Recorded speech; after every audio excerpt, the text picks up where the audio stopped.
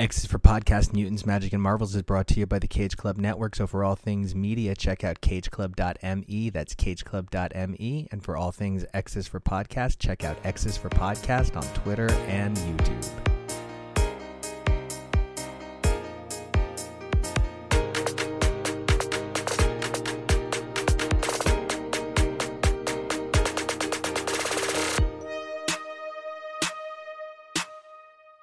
Hey everybody, welcome back to another all-new X is for Podcast, your premier comic podcast for modern Marvels, Cronus Skimming Classics, and more. I'm Nico, and you guys can find me on Twitter and Instagram at NicoAction. That's NicoAction. We have another awesome triple header for you today. We're going to kick things off with the groundbreaking Knights of X number 4, before finding ourselves over in Marauders number 4, which continues to unfold an incredible saga for a number of highly underutilized and previously underrepresented characters, before finding the team over in the pages of Moon Knight number 13. Kicking things off is an incredibly excited discussion about Knights of X. I actually got so excited I introduced the segment wrong. It's just such a groundbreaking issue that's so important in so many ways, and we hope you guys enjoy the coverage. And don't forget, if you guys like what you hear, you might even like what you see, so don't forget to give us a subscribe over on X is for Podcast on Twitter, and check us out over at xisforpodcast.com.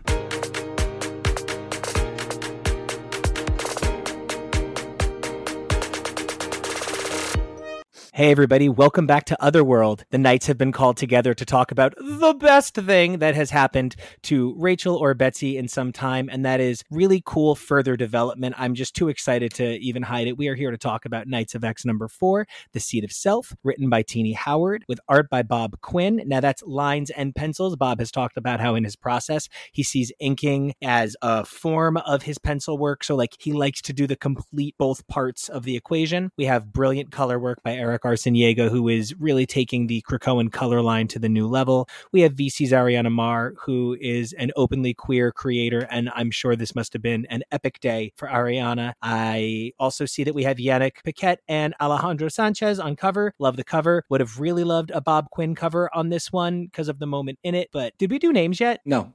Did I just get way too overexcited about this book? Yes. Yeah. I have been dying to talk about this since Wednesday, guys. That's how excited. I'm like, did we do names? Did I even say my name? Did I say my name? All right. Well, I'm Nico. You guys can find me on Twitter and Instagram at NicoAction. That's NicoAction. God, I'm just so excited. Also excited is me, and I'm Jake. You can find me on Twitter at Omega Sentinel. That's OH Mega Sentinel. And I'm TK. You can find me on Twitter and Instagram at XNateXGrayX. I'm Josh Will. You can find me on Twitter at Asleep at the Wheel, WEIL, and at asleepthewheel.com. And I'm Jonah, and you can follow me over on Twitter and Instagram at PeakJonah. That's BEAK, and we hope you survive this experience. Unlike Gambit, who still has not survived anything, and whose body we seem to have lost. And possibly unlike our credits on this issue, I am genuinely sorry. I've never done that in 300... You better leave it just like this. Yeah, I have not ever done that in 363 episodes of this show. This is the level of excitement. It's the level of excitement. We are, of course, then here to discuss Knights of X number 4 and the complex relationship I have had with Tini Howard and initially Marcus Toe's beautiful, complete tapestry was shaped in part by Josh, who I'm so glad you're here today for this recording, because Josh, one of the things that I remember was I had given up on Excalibur in the early 20s, I guess, like just a little bit after Ten of Swords, and you had just done this big reread and you were like, but no, there's 675 Easter eggs and let me list them. And this, Jonah, was your first Excalibur. Jake, this era of Knights of X was your jumping on point. I would just love to get where everyone is before we get to the stuff. I'm a big fan of Tini's work. I think that, especially in Excalibur, it reads better in trade. It reads better kind of in reread when you can do it all at once than it does individual issues carrying month to month. I think that she's gotten a little better at that since when it started, because she was doing more of a tapestry than we all realized in those first 10 issues, the in-between Hoxpox and Ten of Swords of Excalibur. But, I've been incredibly busy and we had a big move here, and so I'm a little backed up on some of my comics. Getting to sit down and read, I hadn't read Knights of X 3 or 4, so sitting down and reading them back to back and together just makes it, the more of it you read read together, I think the better. I feel like I've been reading a lot of bad comics. I've been reading a lot of things that I'm just like,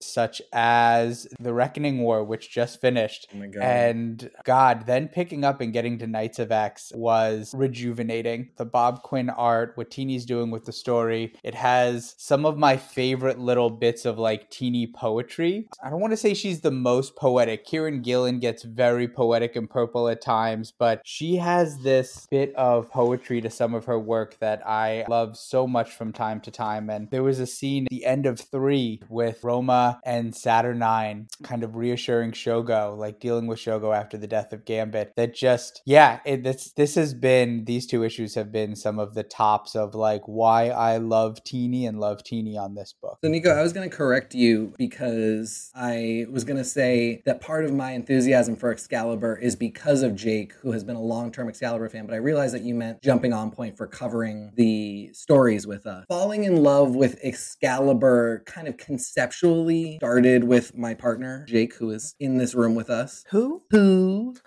Excalibur has always seemed like one of those things that I felt like as a comic books fan that was starting in the 90s, it was like always the book that I didn't get. And then the post Morrison Excalibur just was weird. They were forging the sword of mutant hope. What the fuck? And that tying into all the Magneto stuff and then that leading into the one, I didn't get the onboarding that I wish I had. And having a partner who was much more familiar with Excalibur really gave me an appreciation for it that has served me well, but I didn't really start to all see it come together until Teeny Howard's Excalibur started. Then I started to see the ways in which she was really making the next chapter in this story that goes all the way back to early Claremont. And I felt like that really huge run of Excalibur, that was doing so much work to bridge gaps and tie loose ends and start afresh. And we got an editor's box telling us to go back and check out an Uncanny X-Men issue from the fucking 80s. Exactly.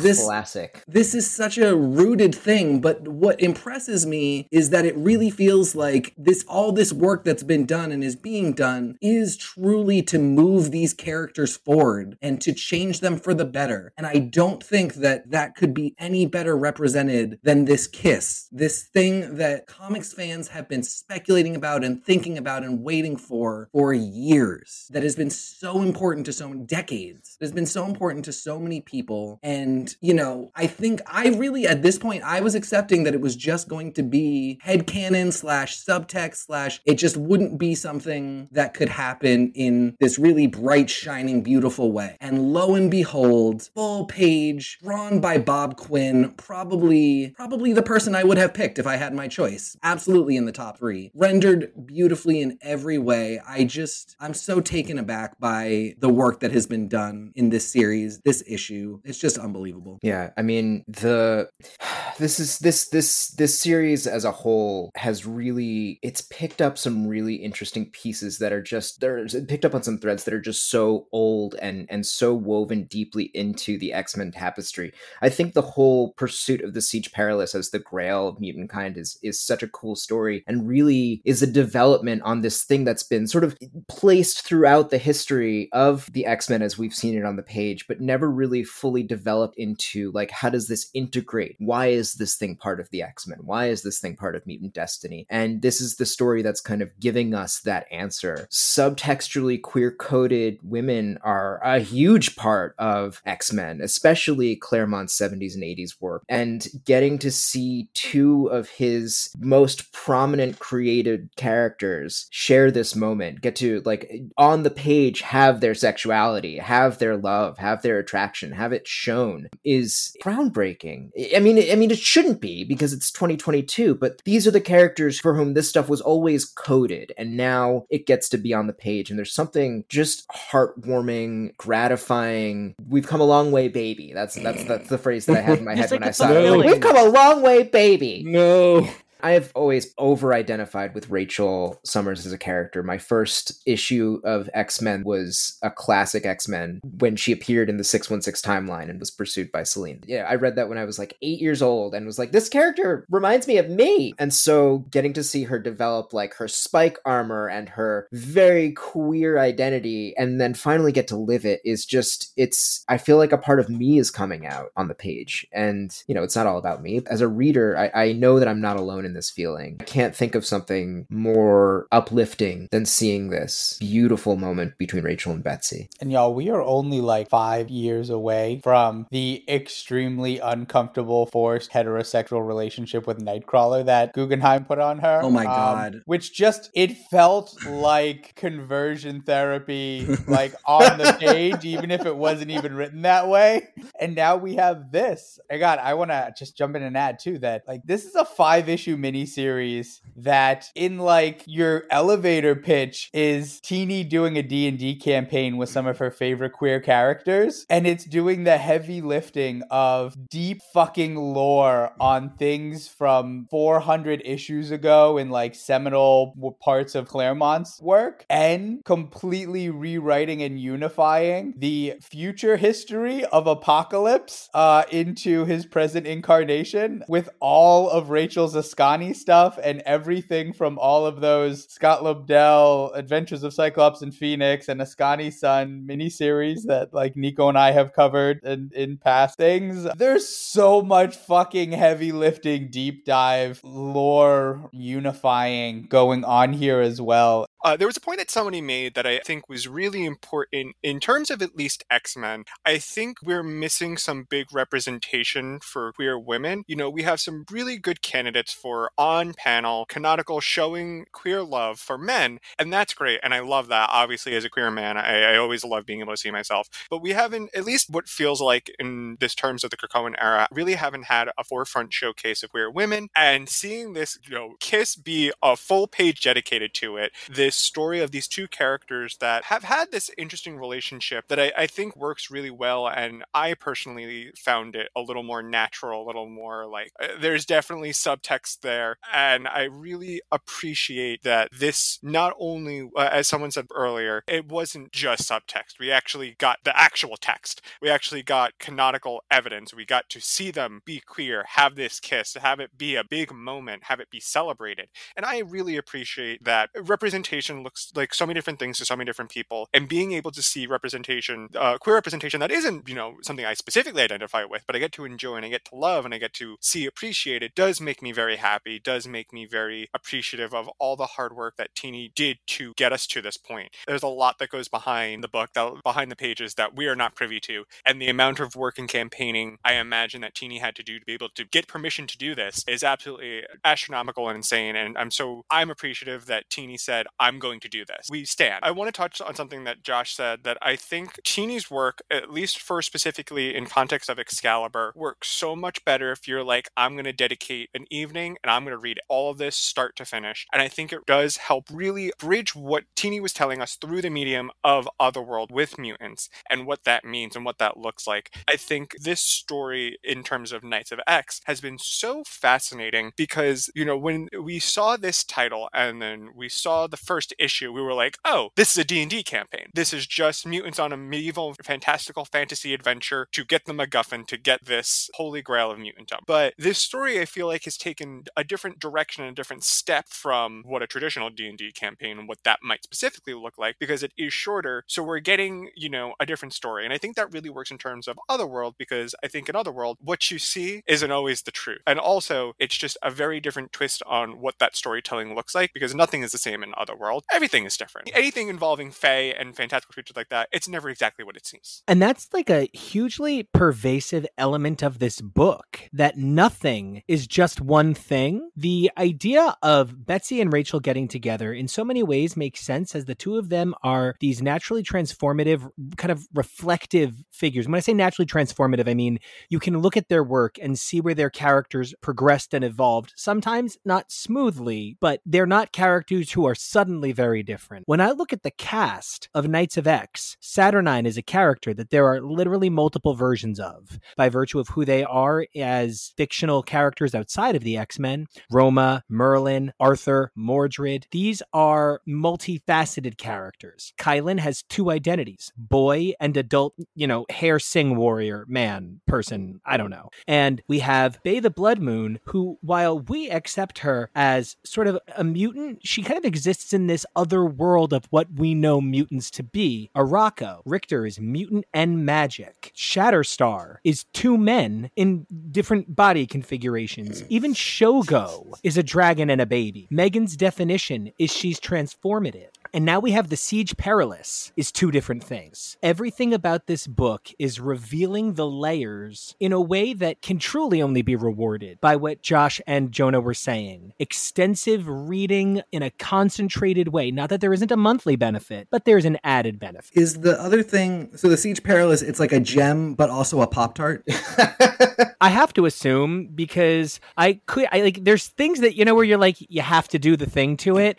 I just have to touch the gem, because it looks like frosting. It's got that, it's slightly raised. It looks so gaudy. And I could see an evil Cloris Leachman wearing it in a Halloween movie.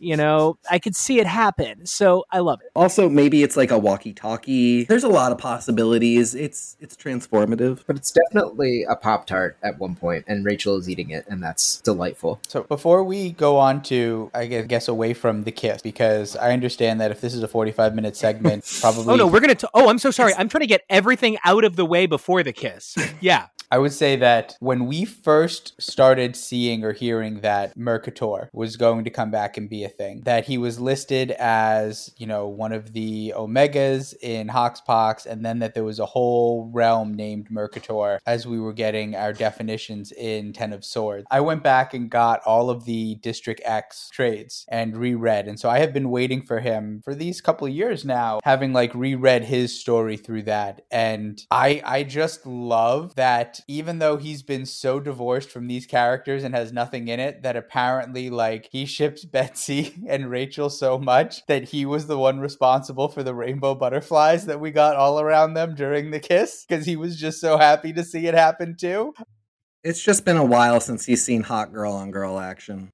There is no shortage of creepy writer stand-in characters that would be like that in the X universe. No, he's definitely not that guy. He's not. Yeah, he's a good guy. I love him. Yeah. Well, he's on the side of life. He's a life-affirming mutant. He's a life-affirming, butterfly-transforming mutant. Wait, can we talk about my favorite life-hating mutant? Okay, so TK made me read this on on the internet with him. So he live heard me scream, "My beautiful Mad Jim is crucifying Furies." I'm so excited. You guys have to be able to hear that I'm holding back the screams. Not just crucifying. We learned that Mad Jim Jaspers is a kinky bitch because he's putting them in some that's a St. Andrew's cross. That's what that is. Oh, I love him so much. Oh my god, Teeny is just he's upper echelon crazy pants in a way that so few characters can really echelon the pants up. You know what I mean? Pants high to God. And he really, really represents that thing where it's too much. That's why I love Miracle Man. I love these characters that are just so too much. And Mad Jim is so too much. And it was perfect. It was what I said we didn't get in the first few. So happy. Well, and I think that having Jamie Braddock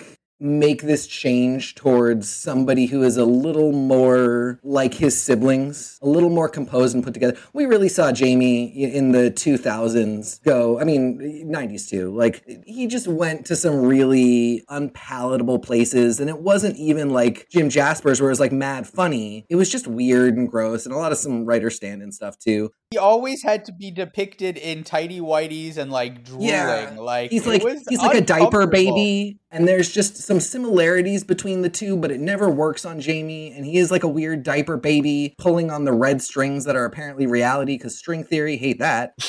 And I love Monarch. He's like got a little bit of Sinister's vibe to him, but he's coherent and he's just kind of become more of a, like, you never know when he might not give a fuck, versus Mad Jim, who is giving us a semi-controlled, a chaos that we can focus on as a reader and enjoy in a moment where we see him putting the Furies on crosses, but isn't just like, well, now it's a reality storm or something so crazy that we can't pick out important parts of the issue that need to go forward and it becomes all about Mad Jim. It's a really good lane for him to be in, and I think he really shines under Teeny's pen in that. I think you were saying earlier, you mentioned something that I really felt when you were talking about like being a 90s child and like reading X-Men, and how Excalibur just kind of felt like a little out of reach or inaccessible compared to the other ones. And it's funny because going back and reading it, it definitely is to be read more as an adult, but it has this British edge, this farcicalness that makes the comedy feel juvenile, but there's also grown-up sexiness to it that is not juvenile, that is this very, very British kind of combination. So you can appreciate it, and it definitely feels much more for you going back and rereading it as an adult. And yeah, like the Jim Jaspers doing, the sex dungeon crosses on the Furies here definitely tapped into some of that as well. He's an interesting contrast to someone like Mercator, who is seemingly on an equal or similar power level, where Jim Jaspers he's almost so powerful that the only way of dealing with him is to give him his own slice of the pie of Otherworld. Mercator is restrained and withdrawn and playing a long game, and is a lot more sparing in the use of his power. I really love that take, because one of the things I feel like is we don't get enough of that character historically. I think he represents a character that we see more on wikis than ever appeared in issue. And when you have a character like Mercator who is so powerful and is so beyond that scope, by using him less, you make him more. And I think because now you're seeing him restrained, we have no idea what he can do. We have no idea the upper echelon of his ability. I think that point really stands to part of, what we keep saying. Tini Howard uses these characters sparingly at times in a way that really rewards an all-at-once read. The Megan nose boop is perhaps the most perfect Megan moment of the Krakoan era, because that's Megan. She's silly, and she's fey, and she's love, and she's cute, and I loved the boop. Well, and you and I talked about that and how it also works in the context, because that is a silly moment in a head fantasy, in a dream, essentially, that is gesturing at something more serious and that is kind of foreshadowing a major plot point. There are layers to it, and just the single panel is perfect, but then when you look at it in the broader context, what I said to you was it really reminds me of the Buffy episode Restless, where little moments can be silly in and of themselves, but then the way they relate to the rest of the episode and the rest of the series has big weight to it. I'm amazed by the way Bob is able to play with styles panel to panel, page to page, in a way that you can feel like this is a fantasy adventure 1 minute, and then like this is really the fate of the Marvel universe, of the X universe, of people's lives is resting on what happens in this D&D campaign, for lack of a better comparison, but a very good one, actually. I also like, as we keep mentioning, and it's something that we've talked about since the start of Excalibur, that, Teeny's very into D&D, and that, there's a D&D aspect to like the campaign in Otherworld. But the X line is now like, in the hands of probably one of the biggest D&D RPG nuts in comics in Kieran Gillen. I mean, a guy who did a 20-issue series dedicated to just a love letter to the breakdown and construction of role-playing games, and designed a fully working role-playing game to actually go along with it. Just practically a novel of back notes and research and annotation available online for readers to go along with. So we've got Teeny and Kieran in the X office providing what will hopefully be strong connections in terms of what this means to the line as a whole when it joins back up. I hope. I have so many important vibes for this book that I am so eager to see happen. One of the things that we actually kept saying as a team was that, as crazy as it sounds, the thing we really didn't need from this book was to be Excalibur anymore. I maybe would like it if there was some sort of Excalibur banner somewhere, just because, and I mean this with love, but newbies to comics struggle to understand voluming in and of itself. stuff, trying to follow from book to book can be nightmarish. And I think by calling it Excalibur, we kind of forget that it can be more than one thing, because like the Crosstime Caper is just Exiles. Exiles is just the Crosstime Caper, but now we feel like Crosstime Capers belong in Exiles, not Excalibur. And I just think that's a real disservice to such a beautifully multifaceted legacy that deserves to be transformative. That's just because humans tend to use static language to try and describe a dynamic world, which is like 90% of all of our arguments and miscommunication anyway. I was going to say, if you want a Crosstime Caper, check out Marauders, because that's what's happening right now. What's going on with Mordred? Because talk about a character that seems really underdeveloped and whose storyline it's really seems to be happening in the margins, but it seems to be like this conflict between Mordred and Arthur. We're getting a little softening of Arthur's stance on his son in this particular issue, and I'm wondering how that hit for everyone. Isn't it also just objectively false? Is it Roma Merlin's daughter? No? And like Mordred is just like Mordred, more like Bordred. Am I right? This guy. Holy shit. Yes, I have a rim shot ready. He's like, I got brought back and no one likes me, and I don't know why anyone likes me. And they're like, dude, that's your power. And he's like, I don't get why no one likes me. Oh my He's God. a MacGuffin baby. And like beyond MacGuffin baby, he's like a whiny MacGuffin baby. That's like, there is no version of Mordred where he's like, hey guys, I really want to do something to further the plot in a positive way, or at least cover some new ground. He's like, I am ye old bad timey bastard baby. Bastard baby, here I am, me do naughty. I don't know, but it's terrible. Hold on. Last year, we covered an issue of Excalibur where I had asked the room if anyone was like caught up and knew what was going on with Mordred, and no one fucking knew. And then Nico flipped out in our Discord because like Mordred was going on in 3 different books apparently that none of us were reading except Nico. No one but me. So there has to have been character development on him there. Like, is this just no? He just kind of a died. hard swerve? Is this ignoring that? Like, what? He just died. Just kind of die, and they are just ignoring it, like over and over again. Mordred's name, part of Mor comes from the Latin death, so it makes sense that he dies a bunch. His name also means within bounds, observing moderation. I don't know if that plays into anything. I'm just denoting this that's what his name means. I do find it interesting because we had Mordred set up over in Excalibur with my favorite phrase, a friend of Mordred. Mm-hmm. Mordred, I think, was set up to be something more important, but I think there are page constraints and issue constraints that Tini maybe wasn't able to get the full vision of the story for Mordred. I hope that this is more so laying groundwork for this specific character, and my eventual hope is that Arthur is killed, so then Jamie Braddock can come back to Krakoa and cause some havoc and chaos there, and we could have Mordred be the king, and then we can have Mordred have an actual story. And this was something that I did talk about earlier on in our first coverage of Knights of X, that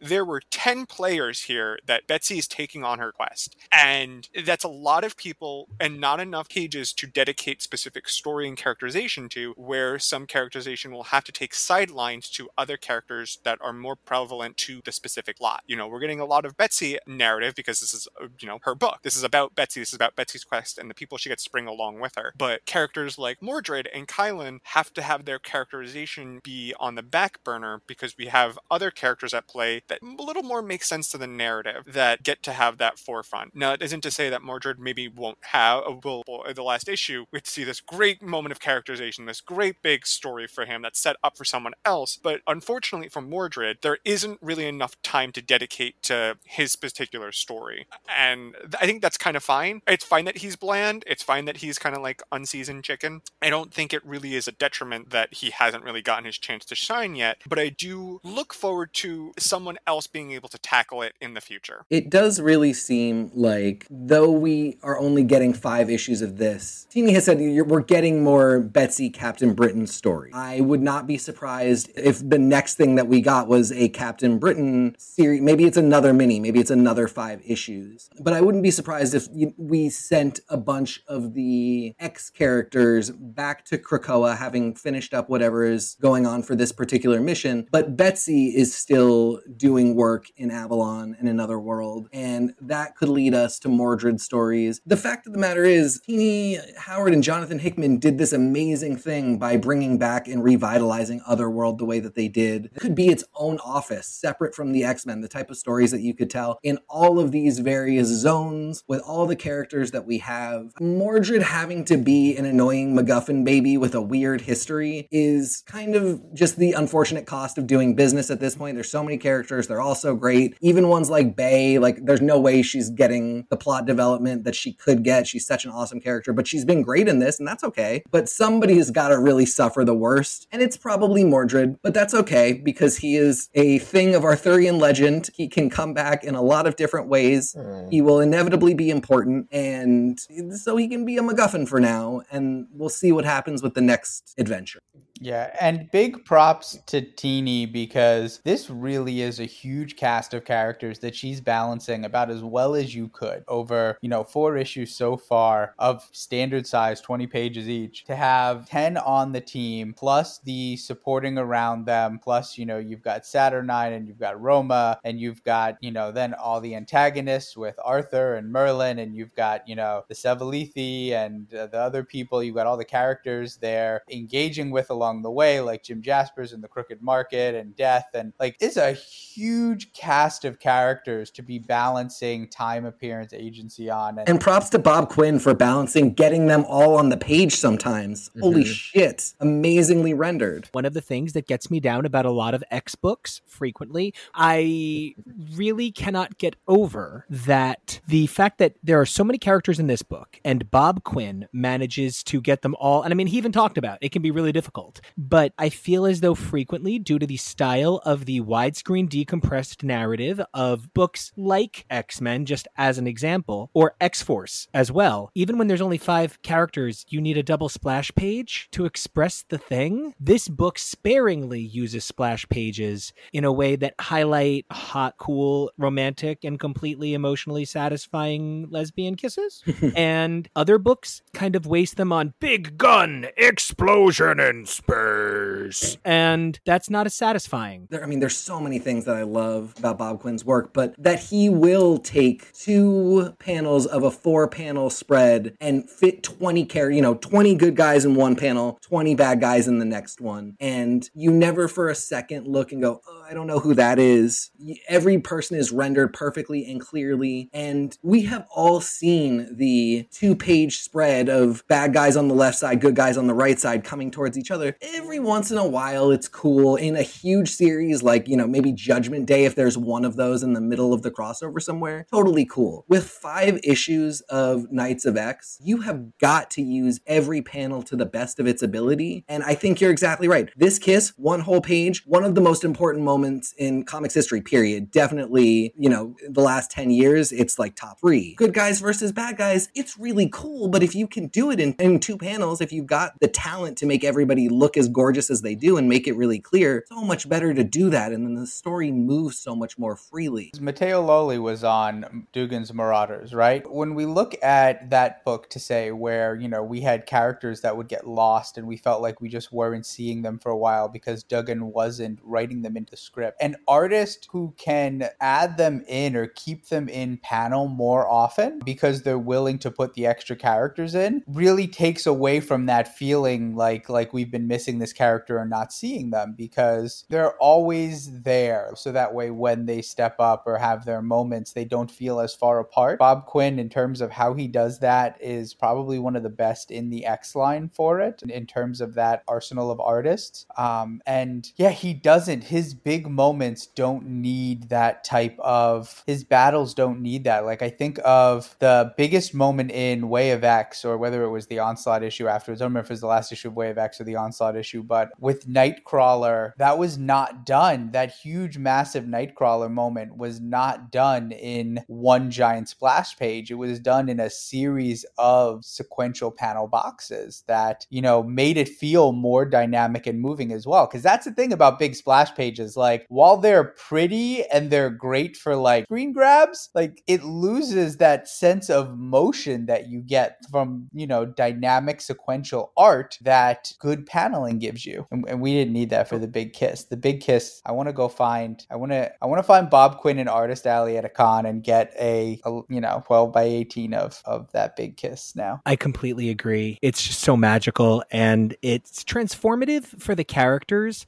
because there's so infrequently moments of happiness for either one of them that aren't marred by tragedy or darkness, or also finding out in another world you're a swan, you know, whatever it happens to be. And here we have these two women who have been oppressed, hurt, and like there's metacontextual value to this story as well, especially when we're talking about that these are characters that recognize that they are being put into a trope situation, right? I feel as though the world at large, looking at these two women who fandom have long felt could very well be together and have often been held back from those sort of roles, are both existing in a book that they kind of, to borrow a phrase from Mike Carey and The Unwritten, kind of cankered into. Betsy was never meant to be the Captain Britain, and Rachel was never meant to be the Jean Grey Phoenix character. And both of these characters had to fight their way into existing, and that makes their love even more beautiful on like a meta-contextual level, because the idea that these two women even get to exist surpasses the expectation of what these character archetypes, Phoenix and Captain Britain, ever expected to be. We will look back at this as a time in which the boundaries around who would be allowed to be a queer character expanded. One of the things that people kept saying was they're never going to put it on the page because then those characters are canonically queer, and, you know, if you want to use them in movies or something, you might have a lot more difficult time than if it's left ambiguous and they can have a heterosexual partner when they get on screen. People have said this is why you're never going to see Logan and Scott kiss or acknowledge that the relationship involves the two of them being together as well. And that one's totally plausible and fine, and we're not going to get into it. But these are big characters. Like, these are characters that really matter. And there are absolutely ways that they can be in heterosexual relationships, so it's fine. It's not, that doesn't matter one way or the other. But that this is added to their character bio and background and will be seen as viable and will be something that people know about the characters from a brand recognition standpoint, that it was allowed to be these two. Feels like the boundary has expanded and there is more that we're seeing be permissible in a way that,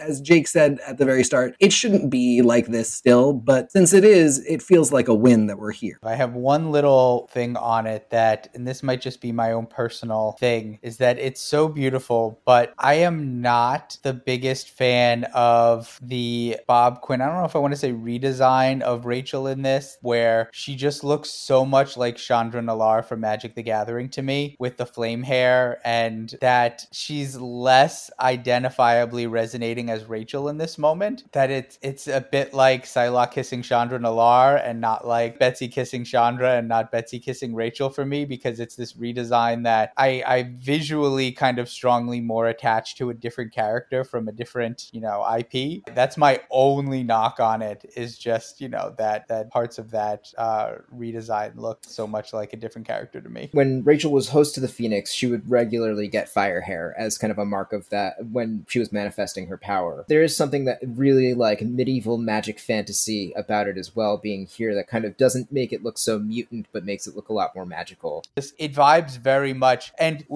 for those of you who don't follow Magic the Gathering lore, we should tell you, Chandra Nalaar is another character that a number of writers have tried to make explicitly queer, and the fucking powers that be refuse to allow it to happen and keep trying to find some straight male writer to come in and be like, no, look, she thinks a guy is hot. Look, we don't worry about it. Don't forget the, all the thousands of people online shipping her and Nissa and all of that's been built into that. Nope. She saw a guy shirtless. It's okay. We did a hetero. I just love how laden with history this whole relationship is. I mean, Rachel was the team telepath before she disappeared into Mojo World, and then Betsy took over for her. And they kind of had this, like, not a lot of interaction until much later. And Claremont was the one who I think really gave them a lot of that interactivity during his retakeover in the 2000s. When Tini was writing Excalibur, I really loved how Betsy was based at the lighthouse and inviting Rachel back, and Rachel wasn't based there anymore. Just this callback to first era Excalibur, reminding us that like Rachel was a part of this too, because she hasn't been a part of Excalibur for a long time. She's not really, nestled into the mutant UK of it all anymore and hasn't been. But that callback really, to me, was one of the roots of that relationship, the spark that really like got the whole thing going. I guess I really just like the history of these two characters and of these two characters in a relationship, because that's a much more recent history, but it still feels really organic and natural. Like, here are these two people who've kind of been in the same social group for a while, circling each other, but finally like circling around to each other and seeing each other in the right way that this can happen. It feels natural. It feels organic. It feels beautiful. For me, one of the biggest things is Rachel essentially coming out in this, is finally getting confirmation of some queer identity for a character that for so many people was a queer onboarding character right from her inception, that queer people saw themselves in Rachel. They saw their experiences in her. The coding was so blatant that wasn't even coding, and they held on to this idea that that's who this character was, but it was never allowed to come to fruition. She got in a lot of relationships that felt 40 fucking years. Yes, for 40 years with a lot of, Corvus and the stupid sword that is her mom, Nightcrawler, as you mentioned, like so many relationships that just didn't feel right or plausible. And on top of that, there's a whole aspect of her identity that is being left unsaid, suppressed in the closet. And this is such a freeing and beautiful moment for the character, but for like thousands of queer readers for whom this was an identifying and anchoring character. And that's really beautiful. And the idea that somebody like Betsy, who has had relationships with people like Warren that felt totally natural and realistic, she might be bisexual. Maybe she's not. Maybe this is just the one woman that she loves. There are any number of possibilities, but it all feels real and authentic. It feels earned, and it speaks to a number of possible different queer identities for characters that much more represents what life is like for people and what queer identity and same-sex attraction is like for people. Well, don't forget, Sam Humphries did that really weird, sexy, uncanny X-Force volume that was basically just like 12 issues of Betsy having threesomes with Phantom X, and the boy Lady version of Phantom, and the girl version of Phantom X. Yep, true. So she has that. Got that in her belt. When I saw this kiss, my skin was cleared, my crops were watered, and my Wi-Fi had great connection. And it was a lot of things of what I was looking forward to. I really appreciate that we got this kiss. And as I said before and earlier in the episode, it's just something that I think we needed representation-wise, and I'm really happy that we got. And I hope it makes the people who see themselves in this kind of relationship very happy that, it was front and center, no subtext about it. It's very gay. And we love that.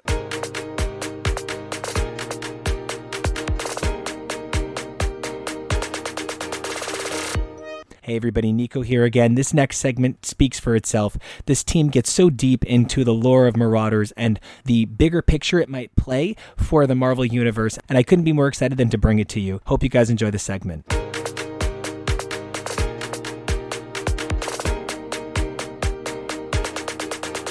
I'm Jake, and you can find me on Twitter at OMegaSentinel. That's OH Mega Sentinel. Hey guys, I'm Broadway. You can find me on Twitter at BWay3RD. That's BWAY, the number 3RD, and you should get your monkeypox shot. Facts.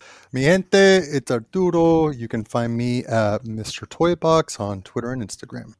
Hey guys, I'm Drew. You can find me on Twitter and Instagram at Drewsipher3. That's at DREWSIPHER3. Hey guys, I'm Evelyn, the Comic Canary. You can find me at comic_canary on Instagram and Twitter.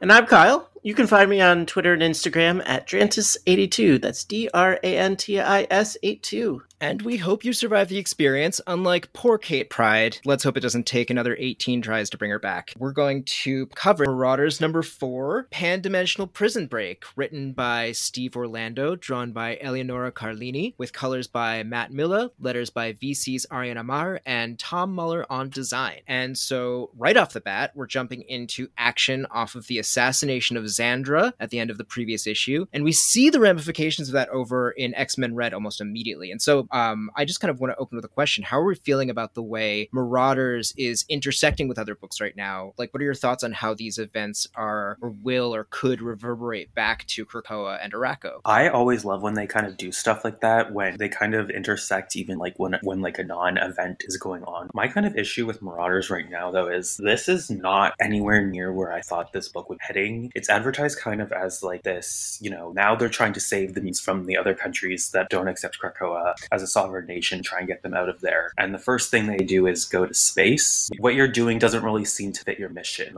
No, I mean, the pivot to pansexual space pirates was like pretty immediate. And we just jump right into action. And that's kind of like the hallmark of this book at this point. I give Steve Orlando credit for kind of like the myth building and, you know, going back to Eric the Red and, you know, kind of like building all this. I appreciate that, but I really could use some character moments and development and like specifically Somnus, like, because that's just a blank slate. I mean, and he created Somnus, right? Yes. Yeah. So like you would think there might be, you know, a little bit of a bias and kind of using this to I don't know, make us fall in love with the character. And if anything, it feels like to avoid that bias, he's kind of like not giving Somnus special attention, and it just feels like, okay, I don't know. And like the other characters, it's like, okay, we know enough about them, so we don't have to really develop anybody. In fact, I feel like some of the characters have even regressed a little, and I hate to say it, but like Daken or Akiro, however you'd like to call him, Aki, as Somnus calls him, just kind of feels, I don't know. But there's action, it's fun. It feels like a sugar-fueled Saturday morning cartoon. Yes, that's exactly it. It definitely feels like one of those. I mean, in no small part aided by this hyper-kinetic art where, you know, so the action scenes are marked by all of this like hot, violent energy in the coloring versus those quieter moments, which are a lot cooler, a lot slower, a lot less kinetic. It is a hyper-pop story. It does feel that way. I really like Marauders. I'm definitely still working on adjusting to the art style because it is so kinetic, but I think for me it's tying together some of the threads that Hickman left with, you know, the first generation of mutants, pulling in also the complex relationship with the Shi'ar, because I think like we understand them now as being allies, but that has not always been the case. Taking the time to flesh them out more, flesh out like an Eric the Red, like what is this man in like kink garb doing here? You know, like he doesn't really make any sense otherwise. They're also picking up on some of the Secret X-Men threads with Deathbird, and the fact that the ending of Secret X-Men is actually way heftier, knowing Delphos is like scheming to remove her from the equation. Like it all is like, the Seed-Tree attack, and it's like, no, this is a plot by the Kin Crimson to do what they always do, which is to like off problematic people. I also think that the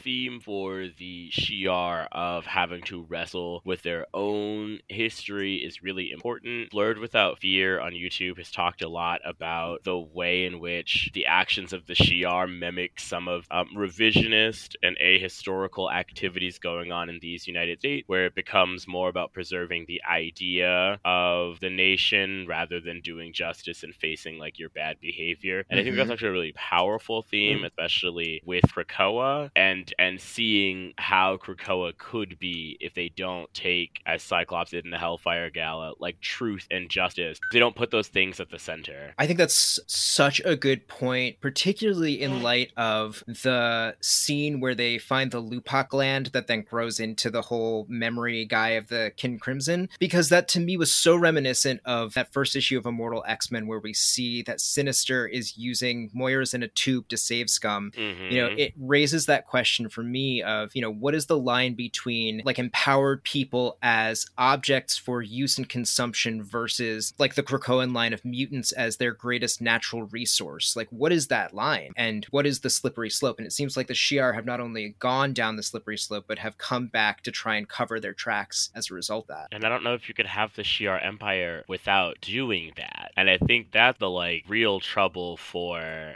the readers, you know? I mean, you look at all of these empires, like the Kree were making a brood egg, the intergalactic empire of Wakanda was built on slavery. Like the Shi'ar are not like a good institution. They are good people. I do stand Deathbird, but like Stand Deathbird. they just be like blowing up planets or colonizing them, like depending on the whims of an emperor who might be immortal now. Like it's a little sketch. I mean, and Krakoa has the pit where they throw people who break the law. It's not really clear. Like Xavier doesn't like when they break the law. Right.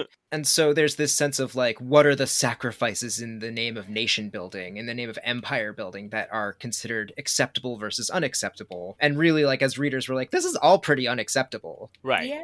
It's unacceptable, but we all love Krakoa and would pretty much die for it. So, you know, it's an interesting tension for readers and fans, I think. And obviously it's a tension that lost a bunch of people, you know, from the get-go. Oh, the mutants are the villains now and all that, you know, exciting discourse. But like for the people that are still here, like, yeah, honey, we know there's problems.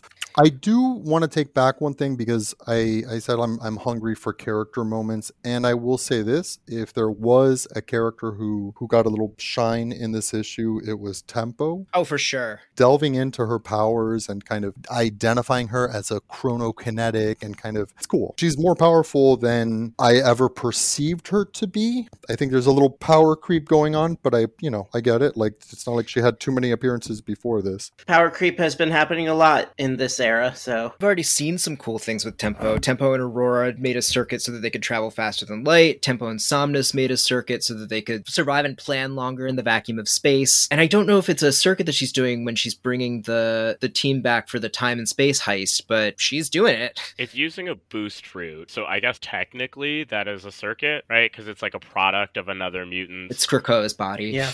I love the deep cut mutants that we get through this era. There was a scene in an X-Men Unlimited issue where I saw a character who'd been killed off in an Ann Nocenti Daredevil issue in the 80s. And I was like, we remember all the mutants.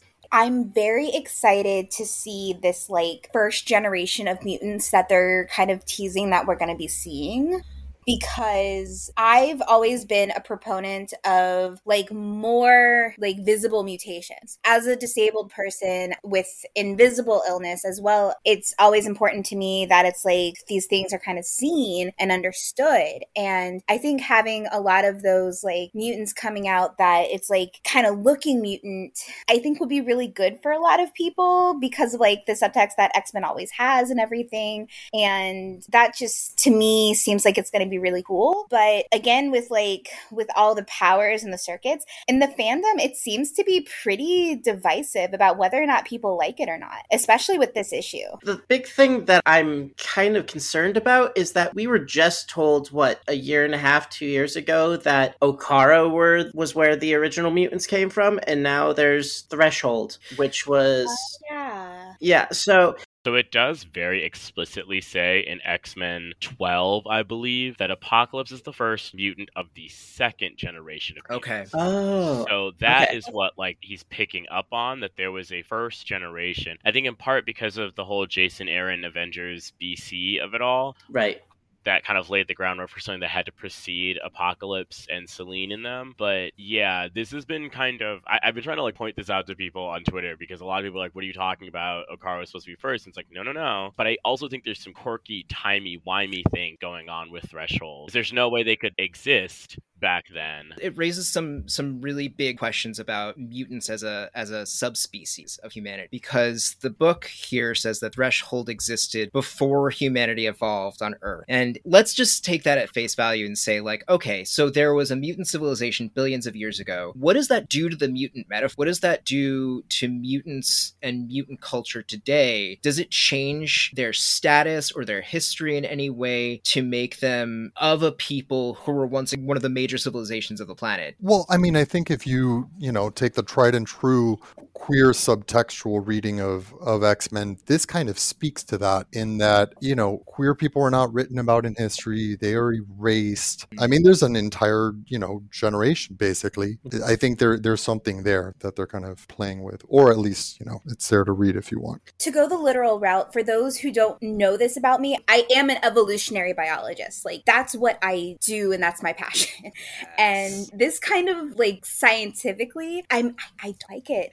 Like, purely a scientific point of view and a metaphoric type of view where it's like we have mutants as this next evolution of humanity, and as well as all of the metaphors that the X-Men and the mutants stand for. Mm-hmm. And then you're gonna go and say, oh no, they predate humans, and then it makes me go down the rabbit hole of like, wait, so are humans the evolution of mutant kind, and then they re-evolved back, just like the freaking dolphins and whales, where they came to land and then they came back to water? Like, that's where my mind goes with all of this. Like, I'm just trying to figure out the biology of it all, because that's where my mind goes all the time. I love you so much, Evelyn. First of all, that is a really incredible fact that I certainly did not know about whales and dolphins. Yeah, whales and dolphins, like, we all evolved from sea creatures, essentially, and then we came on land for a little bit as mammals, and then some mammals returned back into the ocean. Like all sea mammals were once land mammals that went back into the ocean. And you see the dolphins and sharks being evolutionary. It's called coevolution, where they both have the same niche, which is like the same type of living situations and food chain-esque kind of thing that they do, and they kind of co-evolve into very similar shapes, sizes, and their food source, and even their own activity and mentality and family dynamics are even like both similar and different.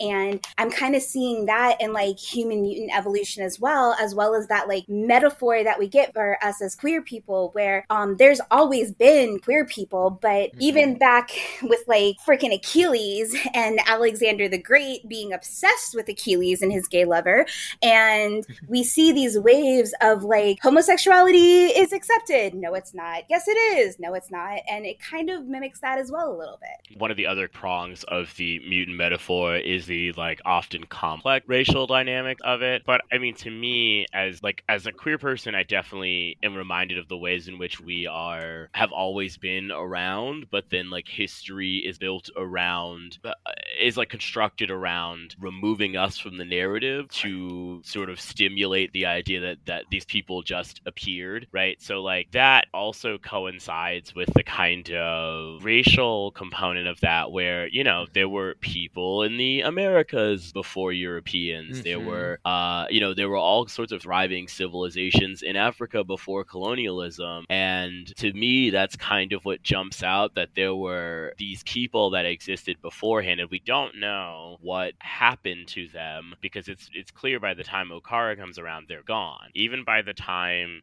there's this moment in Avengers Free Comic Book Day, Judgment Day, where Uranus like annihilate these monkeys that are evolving into like a hive mind society. And so again, like those could have been, the second generation of mutants, etc., etc. I'm also reminded of X-Men 4 when Apocalypse talks about the end of the Bronze Age and like how he did that, but people don't know, like humans don't know anything about that. And so I appreciate the idea within Krakoa of discovering the longevity of history and the longevity of the self that kind of transcends the present moment, and reminding people that, you're not strange, you're not coming to replace white people, you're not coming to replace straight people, you've always been there, and if they just allowed you to like exist, you would have a long and robust history and less trauma. This idea of going back and finding those stories that are there but have either been obscured or erased or never were told to begin with. The character the Obliterator shows, from like the hard skin to the wet skin. There's a mention of some of Bishop's mutant friends and partners from like his future. Those sorts of things where like, again, sort of building out a history, building out a larger perspective. And I appreciate that his kind of Easter eggs mirror and thread those parts of the Marvel Universe, just as Kate and them are working on reading and sort of mapping out the broader experience of mutant. I had never heard of the Obliterator before. I did not know that that was a thing. This is a character with like a 30-plus year history. So I to love see that. them show up in this book that's like billions of years ago, that's pretty wild. And that is a deep cut. And I had no idea hard skins and wet skins and all that was an existing thing. So that warms me to the whole concept a lot more. Deathbird calls out the crystal claws, and I had to like look that up because that's another like deep cut from Shi'ar lore. But you know, you have a multi-planetary empire, they're gonna have all of this like lore. The Shi'ar offer in some ways a vision of what could be for mutant kind and all of its complexities, and also what we would like to avoid. I gotta say, I do love the collaboration between books, and you know, I don't know, maybe for some readers that, you know, like maybe that's not a great jumping on point and it's a little confusing but like it feels like you can kind of just take it at face value and keep reading and you'll be fine. But when and if you have read the other stuff, it just connects so beautifully that it's like it's such a cool era right now. And this book in particular feels like a nesting doll. It feels like there's secrets within secrets that we're still waiting to get to the center of it and see how it's all tying back to what's going on in current events. Because I for the life of me, I'm convinced that this is going to loop back into Judgment Day somehow. That maybe Threshold is related to the Deviants. I don't know. I'm like excited to see where and how those connections are built. Yeah, I'm curious about that too, again, because there has to be some sort of, like, there is a question of, like, what happened to these people and how did Kate's handwriting get in a box of Mysterium back a billion? There's some clear time shenanigans going on, and we've already started that. I'm very fascinated for how that all shakes out. Are we going to resurrect Kate in time to travel back eons and have her coin the first mutant slur? Who knows?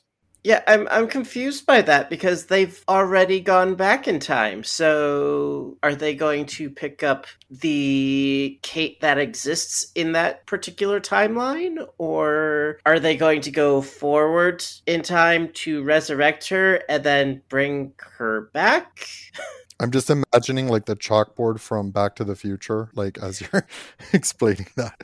Who knows? Since you brought us into it, Kyle, let's talk about that point in the timeline, because the Marauders who go back find themselves on what looks like Avalon during its fall, during the big fight between, we're calling him Nemesis now, and that's what we're going to stick with, Nemesis and Exodus. So Kate would be on Excalibur at this point, and Magneto would be mostly in a vegetative state, and I think Scott and Jean are on that station. One of the time drives is there, right? One of is a fascinating thing. Also, I think the fact that they're being kept, that these old mutants are being kept in a time drive reminds me a lot of the kind of Cerebro of it all. Like there's like a file of them somewhere. I mean, say what you want about the Shi'ar and the imperialism of it all. I am impressed that they were like, we don't like these people, so we're going to save them in a file and dart them throughout time. Like that's kind of, like if you're into prison, that's like pretty smart. If memory serves, Colossus should be there, and back then he was going through his emo acolyte phase, which was a really interesting time for the character, in my opinion. So the sequence of events was the Age of Apocalypse ended, Nemesis is in some meteorite floating around Avalon, and the acolytes realize that he's some frozen mutant in a rock and pull him in. He wakes up, kills Rusty Collins, kills Milan, then Amelia Vogt goes to Earth for help and pulls in Cyclops and Phoenix. And it's the next issue when the station falls to pieces and Jean and Scott are separated and Scott falls in Australia with some acolytes. And actually that's where we start to get Frenzy's turn. Yes. Because Frenzy like takes to Scott in that rescue mission and is like, he's helping us. It's interesting to me that Avalon is the Shi'ar base that they go back to, because that was such a point of contention when it went up, because it was part Greymalkin, Cable's base, and part Shi'ar tech that Magneto stole during his time as a teacher at Xavier's. It's almost like a backdoor to get us into this next plot point where we're on Avalon, because it happens to have like all this Shi'ar tech built in. When it comes to time travel, you really can't sweat it too much. You just kind of have to enjoy the ride. Like literally any episode of Legends of Tomorrow, you're just like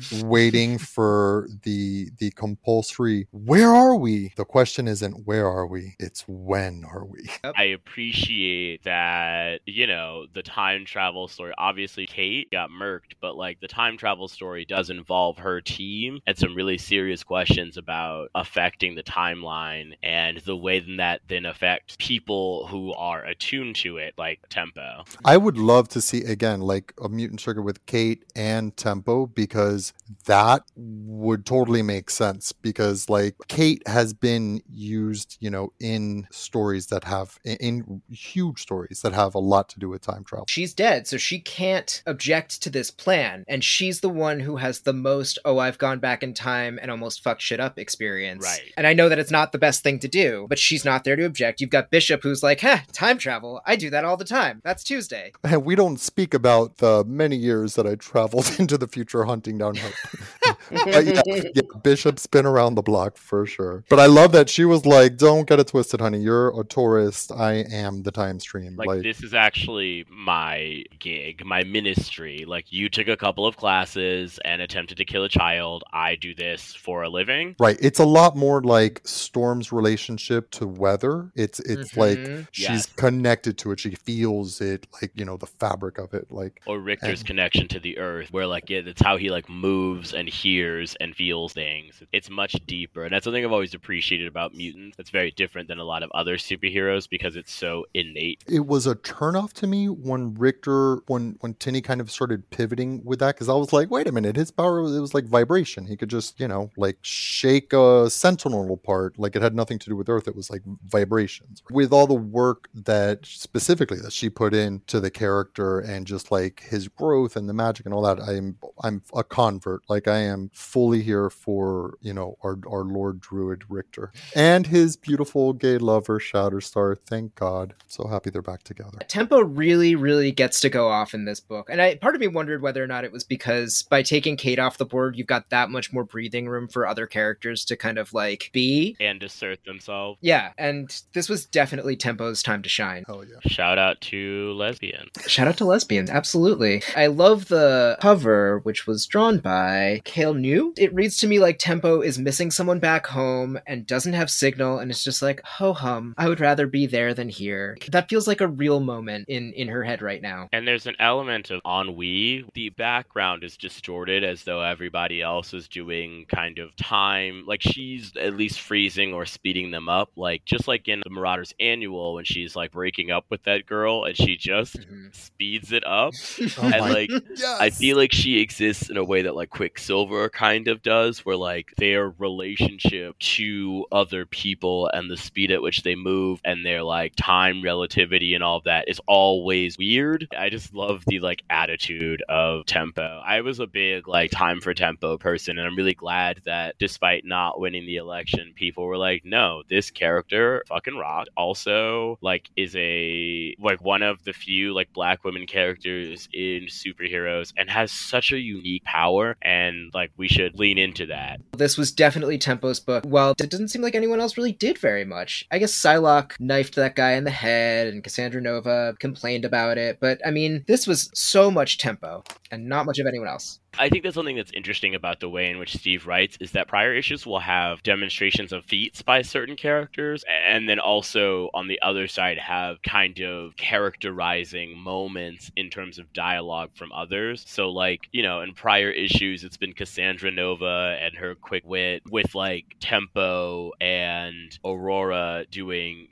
hyperdrive type stuff on the other side. And I think that is a hard adjustment to, like, a hard style to get all the time. It's taken me a little bit of adjustment, but I actually think it's a pretty interesting way to balance a large cast, which is to show off some of their abilities while also giving kind of rapport and dialogue to others that is like more at the forefront. So you get the sense that other characters will have those moments and will have some of that development, but it's kind of being paced out per issue. Right. Like Cassandra Nova's definitely gotten to flex a bit in prior issues, and then in this one, there's little things like when Tempo says, I know you want to go back in time, and Cassandra Nova says, I have no counter argument of merit. Like, that's funny, and it tells you a lot about her as a person, even though she's not really the center of the book or of the action. Mm-hmm. Or Akihiro knowing what a Lupac is and how it works, and an understanding that they're using this genetically modified alien, I guess, as their like Moira save cartridge. I thought that was interesting. It tells you a lot about his understanding of the Shi'ar and his history and whatnot. whatnot without really centering him as the focal character. I feel like Steve is charting a course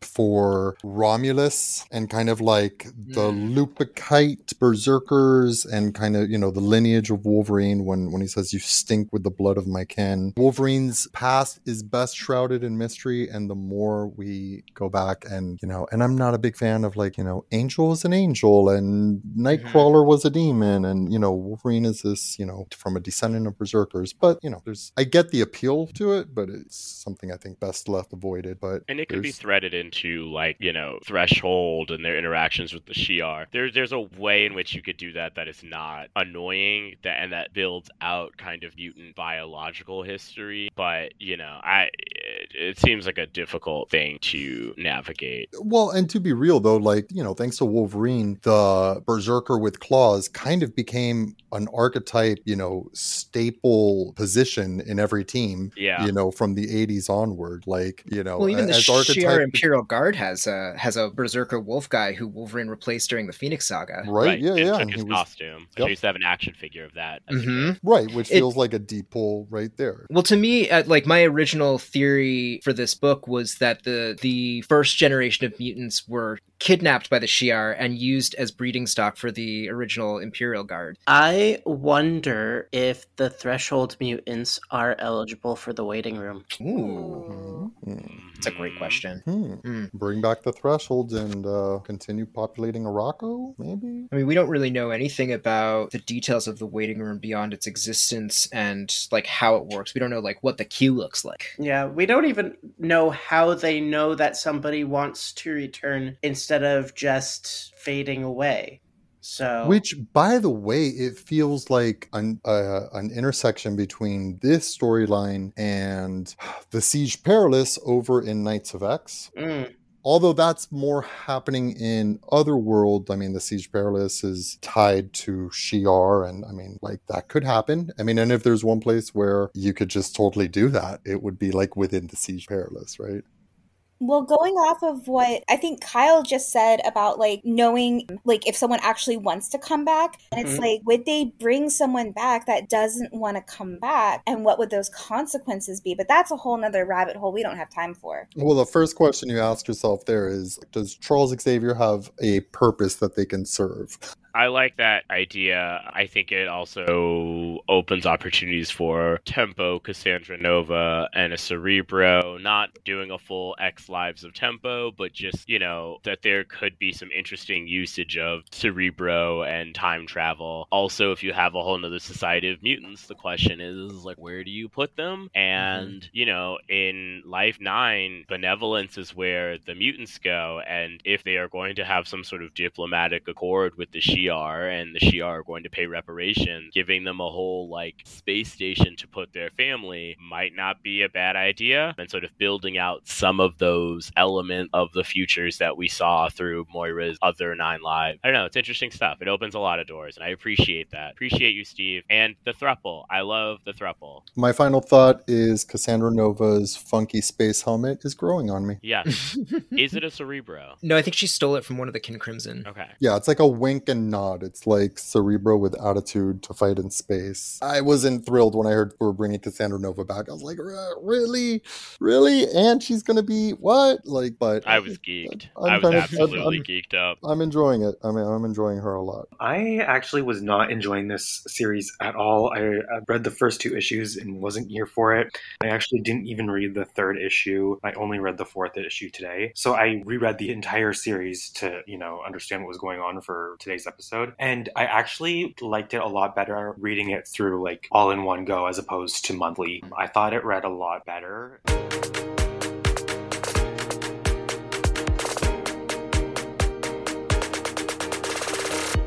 Hey everybody, Nico here one last time. I love how excited the Moon Knight team gets about this book. It's such a passion for them, and getting to edit it is really my privilege every month, and we hope you guys enjoy. As always, we bring this show to you 3 times a week: MC2 Mondays, Modern Marvel Wednesdays, and XI4P Premiere Fridays. You can check the show out at xisforpodcast.com and at xisforpodcast on Twitter, and you guys can find me, Nico, over on Twitter and Instagram at NicoAction. That's NicoAction. Don't forget, you guys can check out the incredible anthology I'm lucky enough to be a part of, Young Men in Love, where I have a story published alongside Marvel greats like Sina Grace, Anthony Oliveras, and Terry Bloss. So until next time, guys, enjoy this last segment. Keep those mutant lights lit, those Krakoan gateways open. Friday, we're going to bring you the first issue of Judgment Day. And until then, we'll see ya.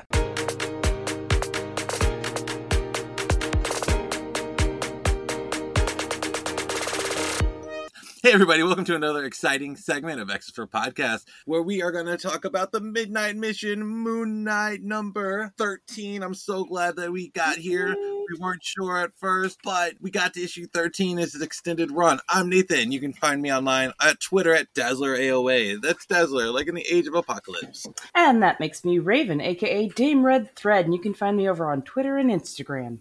And this is Juancho. You can find me on Twitter at Lost in Krakoa. Hello, it's me, Steve, and you can find me on Twitter at HowdyDuda. That's HOWDYDUDA.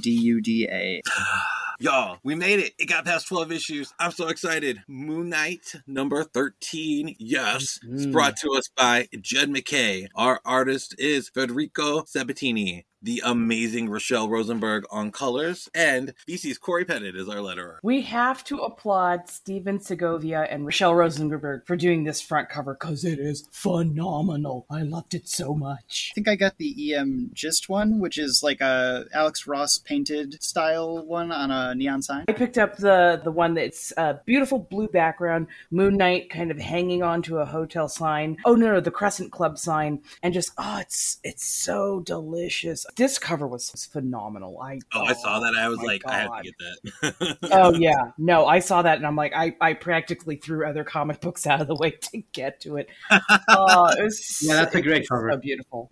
Before we get into this issue, let's do a quick roundup. So we're done with the first 12 issues, right? And we're dealing with the fallout from that first arc as well. But, how do we feel about how that first year of Moon Knight comics really sat with us? It became quickly one of, if not my favorite Marvel book that is coming out monthly. There was so much depth in it, but it also was a really fun, quick read. There's sometimes some really good books out there that are just so wordy. Sometimes you're like, okay, cool, I have to be in the mood to read that. But this book, I could be in any kind of mood and read it, because not only was it in depth, but it also was fun and breezy at the same time, which is really hard to pull off. I totally agree. I think this book is the one where, if I get home from work and I'm really exhausted and I look over at Immortal X-Men and I'm like, oh, it's going to be good, but man, it's going to be so much to think about. I pick up Moon Knight and I'm like, this is going to be a quick, breezy read. It's going to have a lot of emotional depth, but it's stuff that I can read over and over and learn more and more about it. And it's something that won't get me tripped up on thinking about temporal mechanics or not to say I don't love a thinky comic, but when I don't want a thinky comic, when I want one that's just some violence and some emotional depth and sometimes some really inspired character choices, I will always pick up Moon Knight. And it's absolutely my favorite comic to podcast about. A lot of that is down to this team, but a lot of it is down to the craft that goes into it. It's hard to make a story that feels so quickly paced and yet feels so emotionally involved. And that's exactly what this team has been able to do with this book, is they give me something that I swear I feel like I just blow through it in 20 or 30 minutes, but it still always feels like it's a 30-page comic that I'm reading. And there's so much to eat, whether it's visual or color story or the storyline itself. It's all done so beautifully. I think this is one of those books that strike the perfect balance between action and plot. It's not just action, but it's also not just plot with just people talking around all day. We have both great action scenes, we have great dialogue scenes, we have great characterization, fantastic art, excellent pacing, some of the best colors I've ever seen on a comic book, some incredibly funky letterers.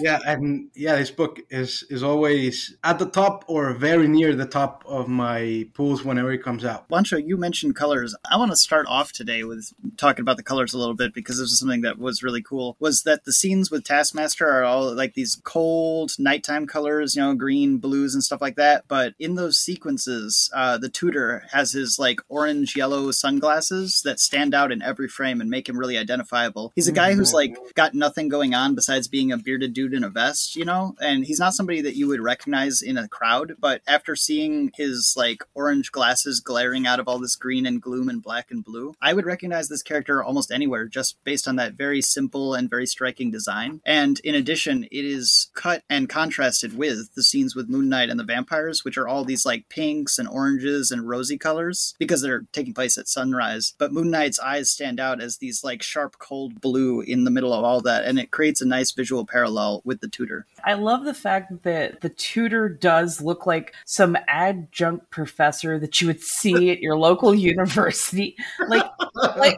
Like part of him is just non-threatening. He just seems like, you know, an everyman, somebody that you could watch walk through a crowd and just make really no note of him. But when you hear him talk and when you see the way he holds his body, the way he positions himself, he comes across as far sharper and far more threatening once he gets going. And you're like, ooh, I think I just underestimated who I thought I was talking about. Oh my goodness. I love this characterization of Taskmaster, because usually Taskmaster is just, you know, very, very confident, you know, good at what they do, of course, blah, blah, blah. But they're like, Moon Knight? Oh, hell no. No, I'm not going to die like this.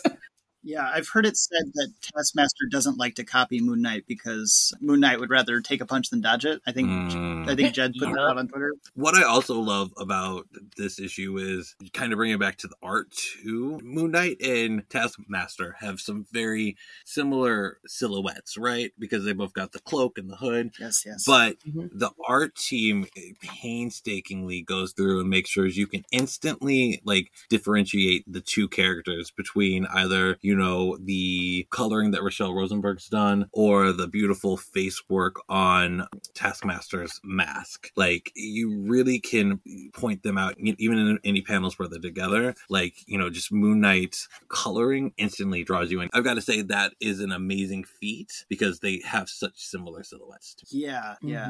The page where Taskmaster is perched on some like girders above Moon Knight looking down with the sun glinting in the eye of the camera. That is my favorite panel from this issue. I know we always like to talk about our favorite panels. This fight scene is so good. The colors are so widely contrasting with the reds and the oranges in the background, and Moon Knight and Taskmaster's like bright white cowl and cape situation. And Moon Knight's cape, it's doing that crescent moon shape that is always the best, you know, that ever since like Sienkiewicz has been a signature of the art. It's curling around him in such an action pose and in parallel with his sword and the way that he's looking up and the light glinting off of everything and getting in the eyes. It's so beautiful.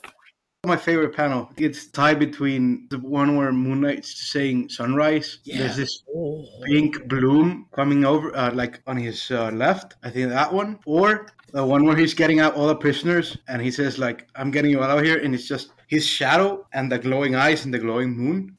And this beautiful, like, bluish light behind him. Both of those. It's so good. It's so good. And speaking of those panels in particular, those are some beautiful art. But I love Moon Knight's one-liners in this. Jed MacKay writes such a fucking badass Moon Knight. But the sunrise, the I'm getting you all out of here, and then that final, let's get right to the end. So good. My favorite panel is, gentlemen, I think it's time we talk. And that the juxtaposition between Mr. Knight, Stephen Grant, and Jake Lockley. I'm like, it's so good. Yeah, and each one is so different. So you see, you know, like the Mr. Knight in front of that big statuary in that very 1960s chair that he always sits in. The Stephen Grant in that more the office space, that business kind of mind. And then Jake Lockley at the stripper stage. That's what the Yes, you've captured each character so perfectly. Oh, I loved it. My favorite page panel is going to be the one right before the one Steve was talking about, where you've got Moon Knight with his scythe and he is just like destroying somebody and he's like, look out, he's packing silver, he's destroying a vampire. And like that whole page, that layout on that page is so beautiful. The coloring, like, so simple, even in the panels where, you know, you think it's just black and white, but there's so many other nuanced colors to kind of make the colors pop. And then go to the panel, like to the little thing right next to it where he's like, and they're like, hey, Moon Knight, and he's just standing there and he is in all black and his different colors of white are popping out. I can't talk enough about like how much I love the art and the coloring and the writing in this book. So like I love that we're seeing more of these Egyptian swords ever since the Ten of Swords. Like, yes. We've got sort of a reintroduction to the status quo of where everybody is at. Tiger's still hanging out at the Midnight Mission. Reese is realizing, like, hey, you know, Moon Knight isn't really going out and doing this for me. He's doing this because he needs to go out and hit somebody. And they talk about how Moon Knight went to go visit Soldier's mom, and, you know, and how upset she was, but not at him. But then, bam, Soldier reappears, and he's a vampire. Called it. We called it. Yep. We feel vindicated. Yeah, we called it in the past recording. Yes, we did. We absolutely called that one square on. I had a conversation with a friend and listener of the podcast who was like, no, he's dead. They said he was dead in that issue. I was like, listen, buddy, superhero comics, they'll break your heart. Yeah. Well, I mean, he is still dead. He's still technically dead. He's still technically dead. But I was like, you know, don't think you've seen the last of Soldier. I was so happy when he came back onto panel. I'm, thank you. You can't give a boy a half a redemption and then kill him off like that. I got attached to Soldier. How? One thing I did like about Soldier coming back, I think in the last recording I said that maybe he should die just to up the stakes. I think it actually works out better if he survives as a vampire, because he's a plot device that serves to introduce this new villain, right? Yes. So it's not just Soldier surviving for, to feel good, to make us feel good, but to actually move the plot forward. Yes. Because Tudor's whole deal is that he's the second most powerful vampire after Dracula, obviously. And he's feeling that Reese is encroaching on his turf, some vampire turf wars, right? I was trying to figure this out because Dracula doesn't live in New York, and neither does Blade. And I was like, what vampire is he actually talking about here? Well, if Blade lived in New York, we wouldn't be dealing with the Tudor right now, I don't think. Blade and Dracula both don't live in New York, and that's why I was like, who is this vampire he's talking about? Is it Morbius? I thought it was Dracula, immediately. No, the way he's talking, it does imply it's Dracula, right? Because vampires are always like, oh, I'm the most powerful vampire, except for one other. But, in New York City, I think it's Morbius. If I have to read a Morbius story, at least Jed MacKay will be writing it. Yeah, I think Jed's going to do a way better job than whatever the fuck that movie was. I like Morbius, at least in the animated series, so maybe we'll see more of that guy. See, now, I have never liked Morbius. I just, I have to roll my damn eyes at Morbius. But at the same time, if anybody can make me like a character that I vehemently hate, or at least vehemently dislike, it's going to be Jed MacKay and his team, because... Yeah, he made me care about Moon Knight deeply. He made me think of Tigra as more intellectual and a deeper character than I originally thought. He made me care about a teenage vampire. His team is good. I think we were always going to care about Reese, but I know, but you know how like a side character or a background character can very easily get swallowed and just become, oh yeah, you're the sidekick we see every now and again, or oh okay, we know who you are, but you're so background that we don't really know anything about you. And instead, he's been able to take a person who would just pretty much be background or side character and actually make her into somebody who's compelling, and that's a hard thing to do. Speaking of making D-list villains that everybody hates compelling, Midnight Man is back. The original Midnight Man first appeared in Moon Knight number 3, I want to say, and is a character who died a long time ago in Moon Knight 9 or 10 maybe, and there's a second Midnight with Jeff Wild who was unbelievably Moon Knight's sidekick. Moon Knight's previous sidekick was named Midnight and eventually got turned into a cyborg and became a super evil villain and goes by Midnight Man and was seemingly dead. All the previous Midnight Men are dead, and I cannot wait to see Mark's former huge fuck up of a sidekick who got turned into a cyborg come back to haunt Mark with more of his failures. I'm just saying, Speedy from Green Arrow is less problematic. Speedy was cool when he was Arsenal for a hot minute in the 90s. Yes, but if you know Speedy before then, he was called Speedy for a reason, and it was a whole dare montage of don't do drugs, kids. It was, so bad.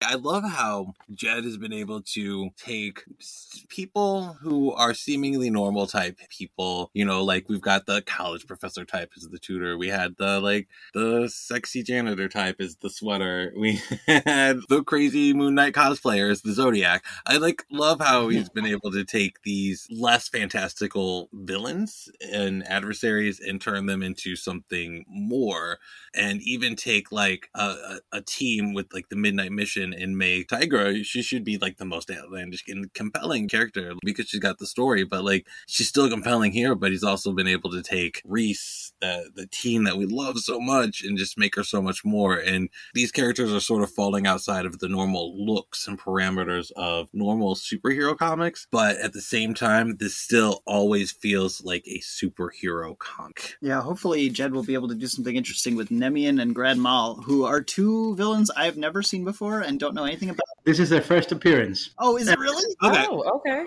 Just looking at them, I'm like, these designs we are D-list characters. That is no offense to Jed or anybody else. No, like they Right, I thought they were from the Wayback Machine. I mean, Mian just looks like a very, very, very, very off-brand Sabretooth. So Mixed with Ogun because of the jaw thing. Oh my god. Well, I think it's like Nemean as in Nemean lion, so he's probably going to be like really hard to damage and whatnot. But oh my god, off-brand saber. So that makes him even more deepest off-brand Sabretooth, yeah. Yeah, he's definitely named after the Nemean lion, for sure. That's a spot on. Grand Mal, seemingly something to do with seizures. Yeah. Yeah, it's funny how these characters look like absolute jobbers. Like, I don't know if Jed intends them to be real, like, big bad guys, but I have a feeling that they are going to be embarrassed. Oh. Yeah, it's like when you watch a wrestling match and, like, they put up, like, you know, like, the Rising Stars versus, the heels. Like, some no-name people who've just first appeared. Yeah, not even the heels, just, like, some new green wrestler just out of college who is just like in a very create your own at home wrestler outfit, you know, like they're just here to fight. It's like, all right, this is not going to go well for you. Yeah, you're like, It's like somebody found the faux fur and Warbler. yeah, exactly. Some really bright aerobics gear. Bright aerobics gear is the number one. If I see somebody in bright aerobics gear come on first time with like pigtails, I'm like, you're going to get squashed. Rose is going to kill you. Yeah. I do have every faith that Jeb and his team are going to actually make them compelling, like villains. But I do love the fact that as they're being introduced, it's like you kind of look like some D-listers from like deep from the 80s. But I'm also really, really, really can't wait to like see how they are actually implemented, because I know that like we laugh now, but then again, I also kind of laughed at Zodiac. And then Zodiac did some super messed up stuff. And I'm like, oh, he is far more of a threat than I gave him credit for. So, yeah. Speaking of Zodiac, what do you think happened to him? I think he's just in prison somewhere. Yeah, did he get away? Did he lucky. go to prison? I mean, I'm pretty sure he's not dead, but yeah. I was a bit surprising not seeing him here. But I get the feeling we're going to see him next issue. Yeah, they just mentioned what happened with Zodiac. So I'm like, is it a secret about where he went afterwards? Or maybe where Mark is hiding him. Maybe. Oh my god, yeah. He's probably got him like trapped somewhere. Oh no. In a sarcophagus. In the Midnight Mission. Yeah. The moment you said trapped, I was like, oh god, what if he has literally trapped him deep in the Midnight Mission? Yeah. I mean, the building is basically the House of Leaves house, where like nothing's ever the same. So like he's just like, you're thrown in here. a more scary Sanctum Sanctorum. Yeah. Oh yeah. We got to see the return of therapy sessions too, with a really good conversation between Dr. Sternman and Mark, where she actually gets a little bit more characterization of herself, you know, where she's like, hey, you know I choose to be a therapist for superheroes. I know that's gonna make me a target. I was in the V Battalion. She's like, yeah, I was in the V Battalion. I can take care of myself. So what do we feel about the return of therapy? Because we haven't had it for the last few issues, the sessions, and you know where Dr. Sternman is after her kidnapping. I like it. I really like it, because I think if they had just taken Dr. Sternman out of the comic, I would have been like, but Mark isn't continuing his journey to try and heal and deal with himself. It would have kind of stunted his actual like kind of forward momentum as a character who is dealing with his trauma, instead of just going, I'm going to make this pain my own and I will bring vengeance with it. Like, you know, that it's like, okay, you know what, Moon Knight needs therapy, and he's actually getting it. So I appreciate it. And I love her. And I like the conversation where it's about, you know, Moon Knight feeling some sort of survivor's guilt, like for himself and Soldier in a way. Like it's his fault that Soldier got vamped, But sometimes, shit happens that we can't control, and sometimes we have to accept other people's choices. And I like that Dr. Sturman is, helping Moon Knight realize this, that he can't save everybody, and sometimes people choose to sacrifice themselves too. He doesn't have a single license to, save people. People can save themselves too. Yeah, I completely agree. He often feels like he has a monopoly on the legitimate use of violence, or the illegitimate use of violence, so to speak. Yes, because he's the White Knight. And that's part of why I'm loving this therapy session, is because he has very much a White Knight complex or a savior complex when it comes to like violence and shit. Yeah, that's the word. Yeah. It's not survivor's guilt, but savior's complex. Yeah, that's true. Part of it was he didn't want to die, but it very quickly evolved into I must be the savior of like this 10 square blocks. I'm going to micromanage this even more than Daredevil does. Like, I got this shit. Like, it's great that he's now kind of working through a lot of that, and that he has a therapist who's point blank telling him this shit to his face. Like, she doesn't any diagnoses, and she doesn't like edit, what she's going to say. She's very much his therapist, but she's also giving him a lot of just straightforward truth. And something that I appreciate about the last thing you just said, Raven, is that for Dr. Sturman, she knows that she's going to be a target just because she knows who superheroes are. There's likely superheroes who had revealed themselves to her. But it's also that she has to be confident enough in herself to call superheroes out on their shit. And like this page is really an encapsulation of that. Like, you have to be strong enough to tell Iron Man to go fuck yourself, or you gotta be like he would show up to therapy. Yeah, I would rather build a $3 billion robot that tells him, "Yeah, you're okay," instead of going to therapy. Solves all of his problems with suits of armor. Yeah. Oh yeah. Oh, you're not even wrong. But you get what I'm saying, right? Is that she's both confident against supervillains and superheroes. Agreed. Absolutely agree. And then, so as we're wrapping this issue up, the scene between Reese and Tigra furthered Reese's characterization. It really kind of gave any fans that were upset about Tigra's deception a chance to like say, hey, cool, she knows what she did, she's gonna make up for it. I am looking forward to see where Soldier as a vampire is gonna go. I know he's gonna go through some rough spots, and I just can't wait to see what the tutor brings, because this is some crazy looking arc that's gonna be set up. And also I want to see that tete-a-tete with the personalities. Yes. I want to be slightly critical. I know I'm not usually very critical of Moon Knight, but I want to be slightly critical here. I think there's a too many cooks in the kitchen thing going on with the splash page where Moon Knight kills the vampire by kicking him into the sun. It's one of the coolest sequences in the book, and like, it's cruel, it's heartless, and it's kind of badass. It's drawn extremely well. Like, the line work is great of the vampire burning in the sun and dying, and the colors are always something I really appreciate about this, but something about the combination of the really busy and angular and stylized line work paired with all of the colors being really similar to each other because of the fire everywhere in that panel, the extreme close-up of him burning, and then in combination with something that I think is unfortunate in a lot of lettering, which is when you have a plain white outline of a sound effect over the entire thing, over an already busy line work. It jumbles my eyes so bad that I had to like look at this page for a really long time to actually figure out what was happening in every part of it. But I want to lead that into saying that it did result in one of my favorite sound effects of this particular issue, which was the vampire's death scream of the that is beautiful in that bloody yellow. But like, yeah, I don't know, something about that page is just like, all of the elements of it work really well, but when put together, and especially with that outlined swoosh slapped over it, it derailed my eyes. I had such trouble reading that page, and that may have just been me. It took me till now to even figure out that was a close-up of the face and not just the whole body. Like, yeah, this was a problem in the last issue too, where you remember that great splash page with Moon Knight on one side and Zodiac on the other side, and like everyone going and fighting.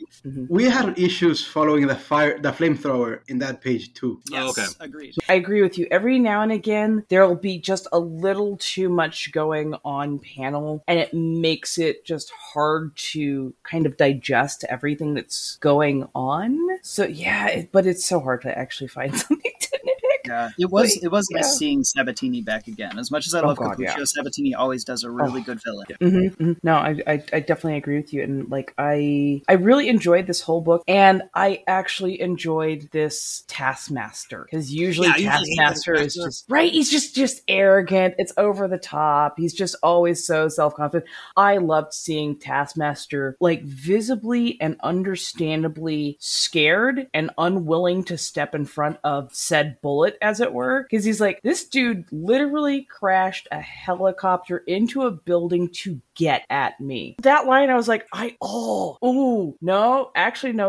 that track. And it, like, at first it seems almost callous to say that kind of thing, but if you really think about Moon Knight and how aggressive he can be when it comes to hunting somebody down, it's not hyperbole, it's not hyperbolic in nature when he says, yeah, that was my personal 9/11. No, he's not kidding. Moon Knight will end you. Yeah. He was in a building and Moon Knight flew an aircraft through it to get to him. Yeah.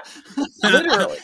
It's very extreme of Moon Knight, but it's also something I can absolutely see happening. To Moon Knight, he's like, no, you used to be a mercenary just like me. Now you're worse. The upcoming number 14, and you have Mr. Knight, Moon Knight, Stephen Grant, Jake Lockley, Mark Spector. It's like you have all the pieces of them there, and I can't wait to see it. And is that Mark Spector aiming his gun at Jake Lockley? It looks like he is, and it looks like he's crying, like he's sad.